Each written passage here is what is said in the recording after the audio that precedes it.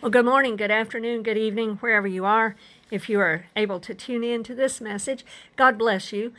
And we welcome you. We're glad to have you joining in today for this edition of Covenant Truth Ministries Bible Bites. This is Reverend Kay Mortimer with Covenant Truth Ministries. And we're continuing to read through the scriptures this year. Today, my reading is found in the book of Psalms, chapter 21 through 25. And so that's where I'll be reading and commenting on today. And I hope you are finding God to be speaking to you in special ways as you also read through the scriptures this year. In Psalm 21, we see that this also is one of David's psalms that he's written. This one was written also as a song for the chief musician, Asaph, at that time. And let's read a couple of verses here, and then as we move through these Psalms, we'll read a few verses along. In Psalm 21, verse 3 through 6 is the few verses that I want to read. For you meet him with the blessings of goodness. You set a crown of pure gold upon his head. He asked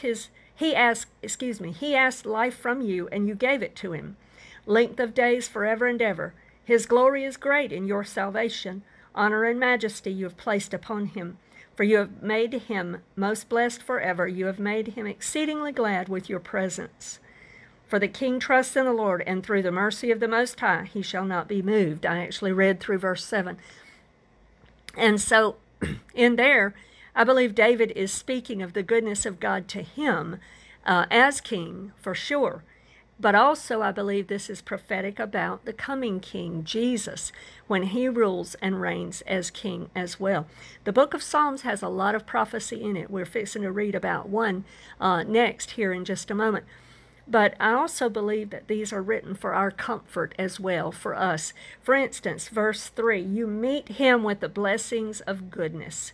Now, we don't go around with a crown of pure gold on our head, and we certainly don't deserve it. But God does meet us with the blessings of goodness. How many of us can attest to that fact over and over and over again, how good God has been to us and how good he is to us? Praise his name.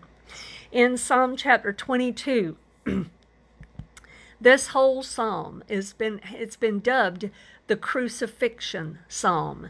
It's a psalm written by David, and it is also a musical psalm. It's written to be given to the chief musician, and it even tells us a tune that it was set to. Now, we don't know that tune, but that was a tune that they obviously had a song to in that day.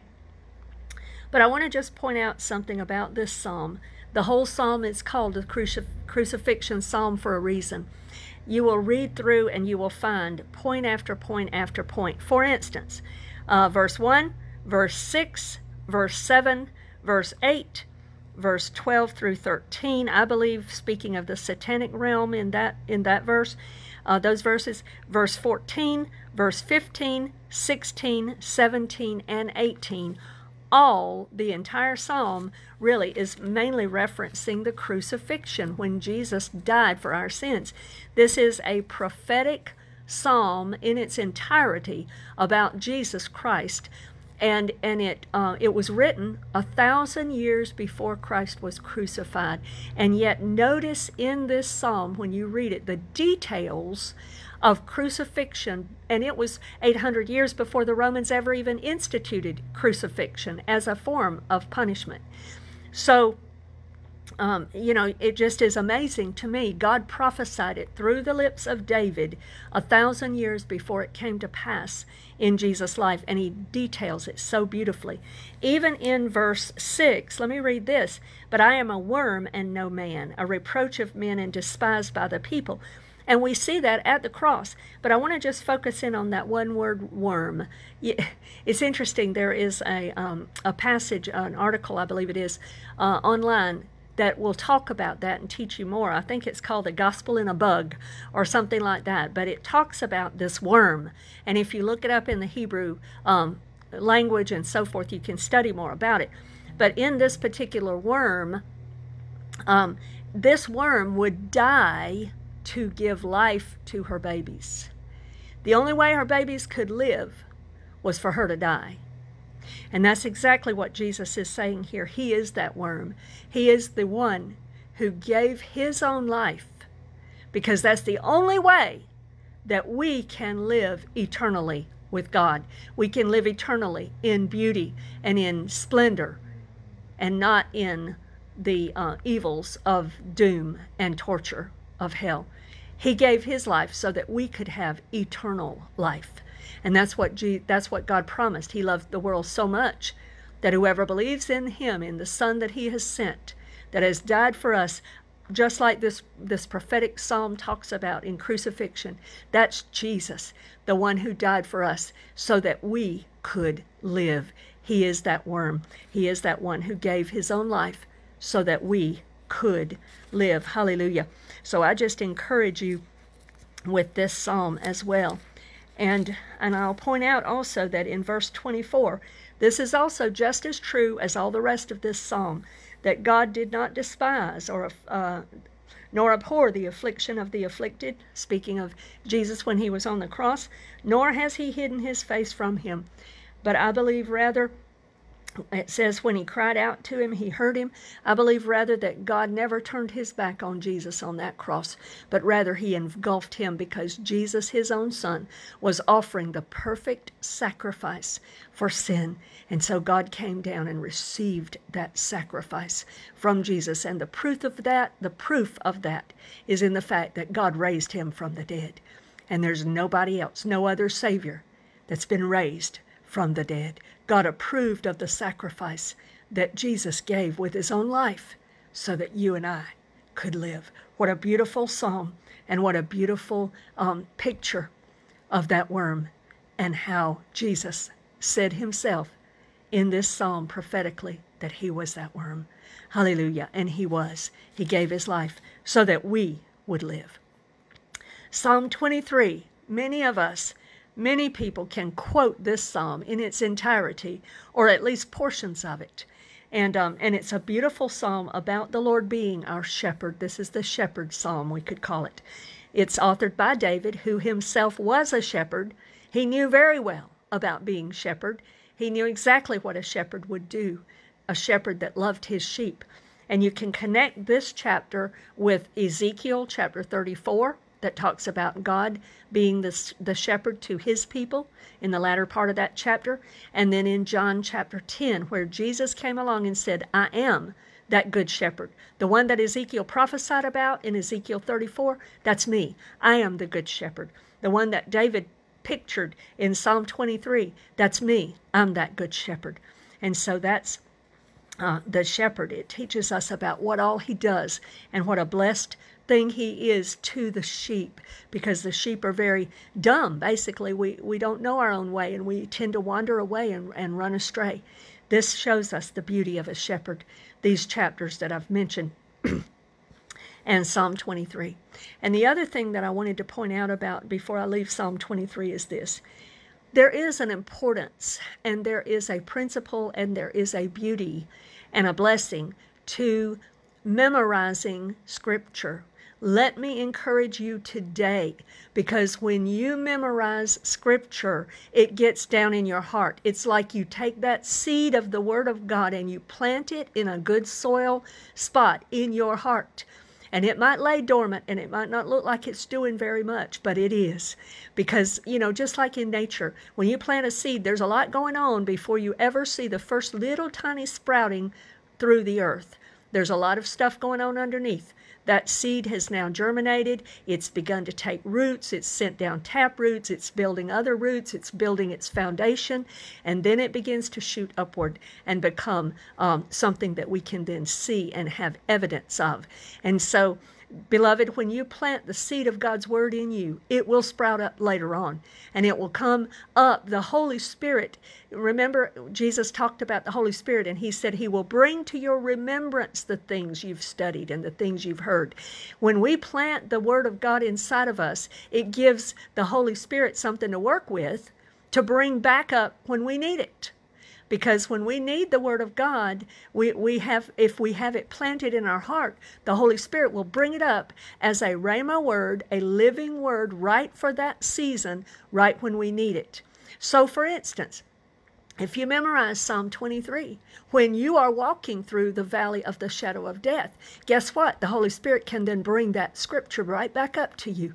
And you can say, even though I walk through the valley of the shadow of death, I will fear no evil because God is with me. You see, and it will come up, and it will come up living to you, and it will give you hope, and it will give you strength, and it will give you encouragement. So I encourage you, memorize scripture. Memorize scripture. It's like you're feeding yourself that scripture, and you are planting it inside your heart, and you are watering it, and you are cultivating it when you remember those things. And so, beloved, I encourage you, memorize the scriptures, and it will not hurt you at all, but it will do you great good when you will do that. Psalm 24 also is attributed to David as being the author of it. And so he wrote this. Now, this he speaks about in verse 7 through 10. In verse 3 through 5, he speaks about the person who can stand before the Lord, the person who can be in his presence, who can ascend his holy hill. And he talks about this person has to have clean hands and a pure heart, having not lifted his soul up to any idol or sworn deceitfully. And the person who will do that, and that talks about our choices, that talks about us choosing to have clean hands, choosing to live a life that of integrity with a pure heart, choosing to not worship or serve any other idol, including our own idols, including ourselves, including materialism, or even religion for that matter, or any other form of an idol. Nor sworn deceitfully. In other words, our yea is yea and our nay is nay. We're true to our word. We speak the truth. We don't lie, and we don't deceive. And when a person chooses to live that way, the Bible says he will receive blessing from the Lord and righteousness from the God of his salvation. And we don't even know the extent of all the blessings that means that will come in our life. But it all will be good. Very, very good. So I encourage you with that. Then verse 7 through 10, I want to read this, and we'll be drawing down to a close. We have a little bit in chapter 25. Lift up your heads, O you gates, and be lifted up, you everlasting doors, and the King of glory shall come in. Who is this King of glory? The Lord strong and mighty, the Lord mighty in battle. Lift up your heads, O you gates, be lifted up, you everlasting doors, and the King of glory shall come in. Who is this King of glory? The Lord of hosts. He is the King of glory. This psalm, this portion of this psalm, is really referencing prophetically the day when Jesus Christ comes back to earth to take up his throne in Jerusalem. The eastern or golden gate, whichever you want to call it, right now in Israel, you will notice on the Temple Mount, it is completely closed, and it's closed for a reason, and it is to remain closed until Jesus comes and opens it up. It opens up for him. This is the cry, and I don't know if we'll say it, or if God will say it, or who will say it. The angels might say it, I don't know, but somebody is going to let this cry go out when Jesus returns to earth, and the cry will go out, and it will call forth the opening of those gates, and the King of glory is going to come in. And hallelujah, we'll be studying about that in my Thy Kingdom Come message, actually probably tonight as well. But this is a prophetic psalm about that day. Hallelujah. And then in Psalm 25, the author here also is David as well. And I want to read verse 4.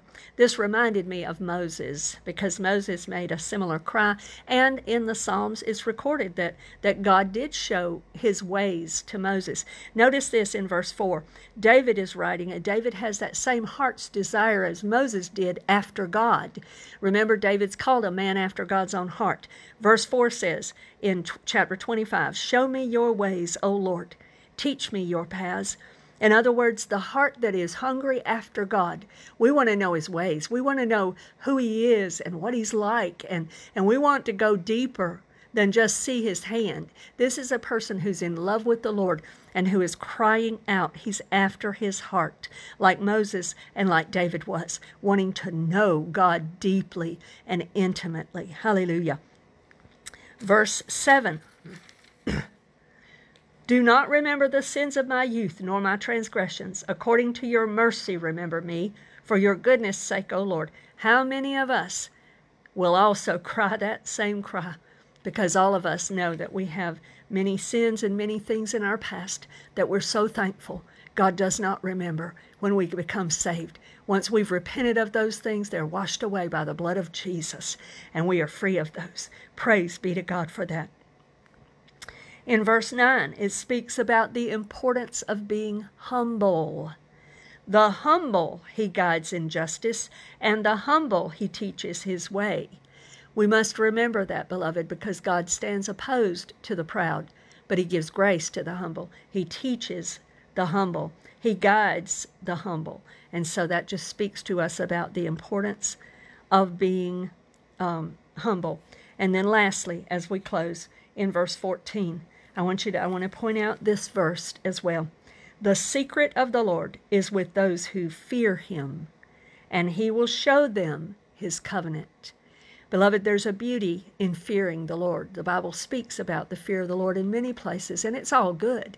There's a right way to reverence and fear God that is pleasing and that is blessed and that is a blessing. Because here it even speaks about those secret things. If you really want to know God, if you really want to enjoy the treasures that he has in himself, then you have to be one who is fearing him and who is humble, that can approach him and that can be in love with him and be after his heart. You know, later we'll read in Proverbs where David's son Solomon writes, it's the glory of God to conceal a matter, and the glory of kings or the glory of people to seek it out, to seek and find. And so these things are for those who fear him, those who long for him, those who love him in a place of reverence where they want all of God that they can get. Beloved, I hope that's you, and I hope that's me as well, and that we're growing in our love and our desire for more of God. I pray that this has been a blessing to you and that you can join me again for future episodes of Bible Bites. God bless you today.